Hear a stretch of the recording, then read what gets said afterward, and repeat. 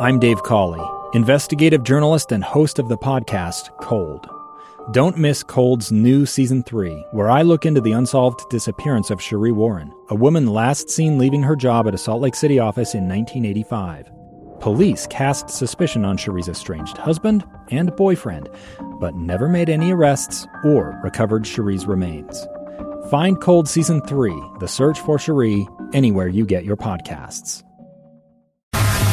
Welcome back to the program. I'm Lee Lonsberry. This is Live Mike, episode 23. I'm grateful to you for tuning in. Thank you so much. This is a momentous day. We're cramming a lot into today's program. Throughout the morning, we've, of course, been covering the impeachment trial as it has made its way across the Capitol building, through the rotunda, and into the chamber of the United States Senate, where right now Chief Justice John Roberts is presiding. We just saw each member of the Senate sign their name to an oath, letting us all know and putting on the record forever that they will be a part of this trial, that they will be the adjudicators of the future of our president. Anyway, it's fascinating. It's a fascinating process. And that leads me into the conversation we're having right now. In studio, I've invited Senator Lincoln Fillmore. He's on the Tax Restructuring and Equalization Task Force. That was the group that came together to put together this big piece of tax reform legislation, which in a special session of the Utah legislature was passed. Although it did not receive the required amount of votes to protect itself against a referendum. And that brings us to our second guest here, Marcy Campbell. She is a citizen who has a great passion for this issue and is working hard on the referendum process, which would put this question to the vote on the ballot in November. Marcy, I'm grateful to you for being here, as well as you, Senator Fillmore. Grateful for your time and the information you shared with us. Let's get right back into the conversation. Marcy, tell us about the numbers. Yes, thank you for having us, Lee.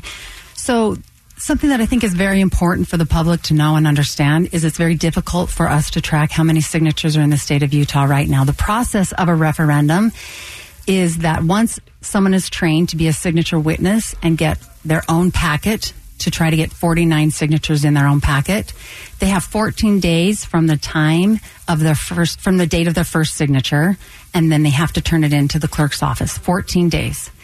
Once a packet is turned in, the clerk then has 14 days to verify the signatures on that packet before it's recorded and turned over to the Lieutenant Governor's office. We only have 40 days to complete the entire referendum. So, and as the special legislative session was put in right before Christmas, it's been quite a remarkable process how many people have come together during the holidays to make this thing happen. We were able to print 5,000 packets that are in the hands of Utahns across the state of Utah right now. But we will not know a number until 14 days after the 21st of January, a real total. So it's a system that doesn't allow us to have a true statistic of how many signatures we have right now. Is that prohibitive or just annoying?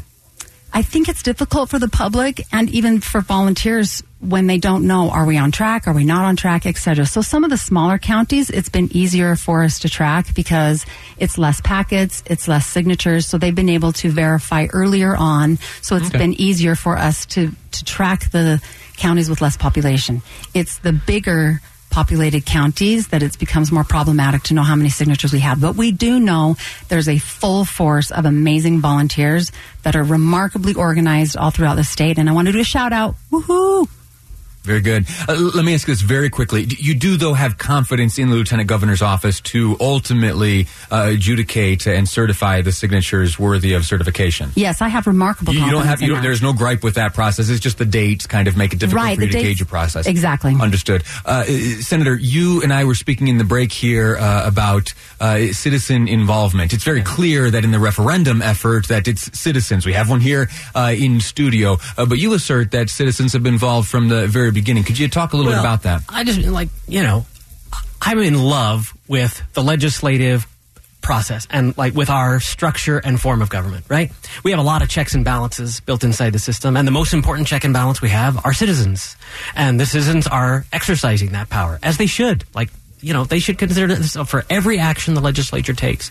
And I understand, Marcy described it as a visceral reaction that people were having. And I understand how people feel. And the truth is, I felt that way through most of the summer. Initial drafts of proposals, we spent on this task force, I spent all summer traveling around the whole state. We had meetings in Salt Lake and Richfield and St. George and Moab and Brigham City. I traveled the entire state listening for hours to citizens talk about how potential proposals might impact them. And down in my district in South Jordan, I held 2 town hall meetings on this topic in November and December, engaging with the citizens. I think other legislators did the same thing as well. And the bill that came out of this process is better because of that engagement. The tax cut is bigger, right? If there's anything that I got from the citizens that came to my town hall meetings, and they're asserting their involvement and their right to be involved in this process, is that the government needs to stop taking money that it doesn't need. And for 3 years, the government has run surpluses that have been in excess of $100, $200, sometimes $300 million a year.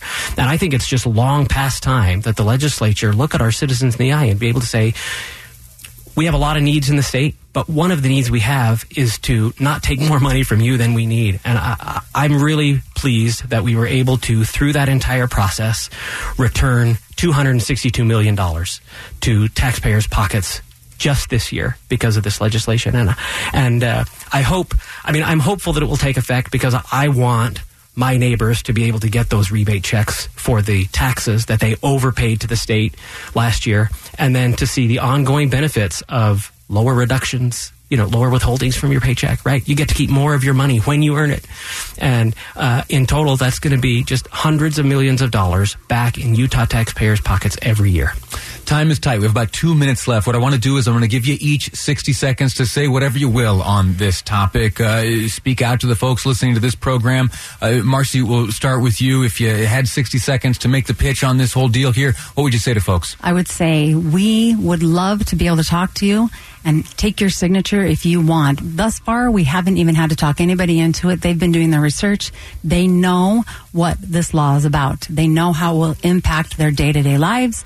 They desire to find a place to come and add their name to the list. They want their voice heard, period. All over the state, people are saying, we just want to be heard. We feel like we have not been heard. So come on down to Harmon's. During business hours, you can sign anytime during business hours at Harmon's. We'll also be opening up a lot more of the associated food stores throughout the Salt Lake Valley this weekend. So big push. Our last final weekend, it's our last hurrah. We've got amazing people working all over the state right now, gathering signatures. So come and find a packet. We'll be happy to help you out with that. Marcy, thank you. Senator Fillmore, you got the last word. Yeah, thanks. I just want to thank you, Lee, for having us both on your show. I want to congratulate Marcy on the work that she's doing. Citizen engagement is a prime component of government by and for the people. And I welcome that citizen involvement. And whatever happens with this referendum, the hope that I have is that citizens will continue to be engaged in tax policy and other decisions. We've got a session of the legislature that's coming up. It starts in just over a week. And we need this level of engagement to continue because legislators will make better decisions when citizens are better informed. Outstanding. Senator Fillmore, thank you. Marcy, I'm so grateful to you for joining us today. That's it. We've taken these last 3 segments to go through this issue, to speak to the principals on both sides, the folks who feel a great passion. You know what your options are. You know what the information is. Hopefully this was an appropriate resource for you as you've listened. In the next segment, we're going to move on. There are a number of things happening in Congress that don't happen to relate to impeachment. There was this big trade deal signed this morning. Coming up out of the break here, we're going to walk through some of the specifics of the USMCA, the new NAFTA, if you will. And we're going to talk about what it means for Utah. That's next here on Live Mike. I'm Lee Lonsberry, and this is KSL News Radio. 2 friends taking pictures of the rising full moon on a summer night. 2 teenage kids doing what teenage kids do. When a stranger with a gun and a death wish changed everything. It was violent, it was senseless, and I will never understand it, I will never accept it. I'm Amy Donaldson, and unfortunately, we're all too familiar with stories about how violence shatters lives. But what we rarely see is how they are rebuilt. In a new podcast, The Letter, we relive tragedy, but only so we can hear the rest of the story. The struggle to reclaim lives, the realities of grief, and the possibilities of forgiveness. I believe in miracles. Sometimes I thought, there are no miracles. Yeah, there are, and this is a big one. Follow The Letter at theletterpodcast.com or wherever you get your podcasts.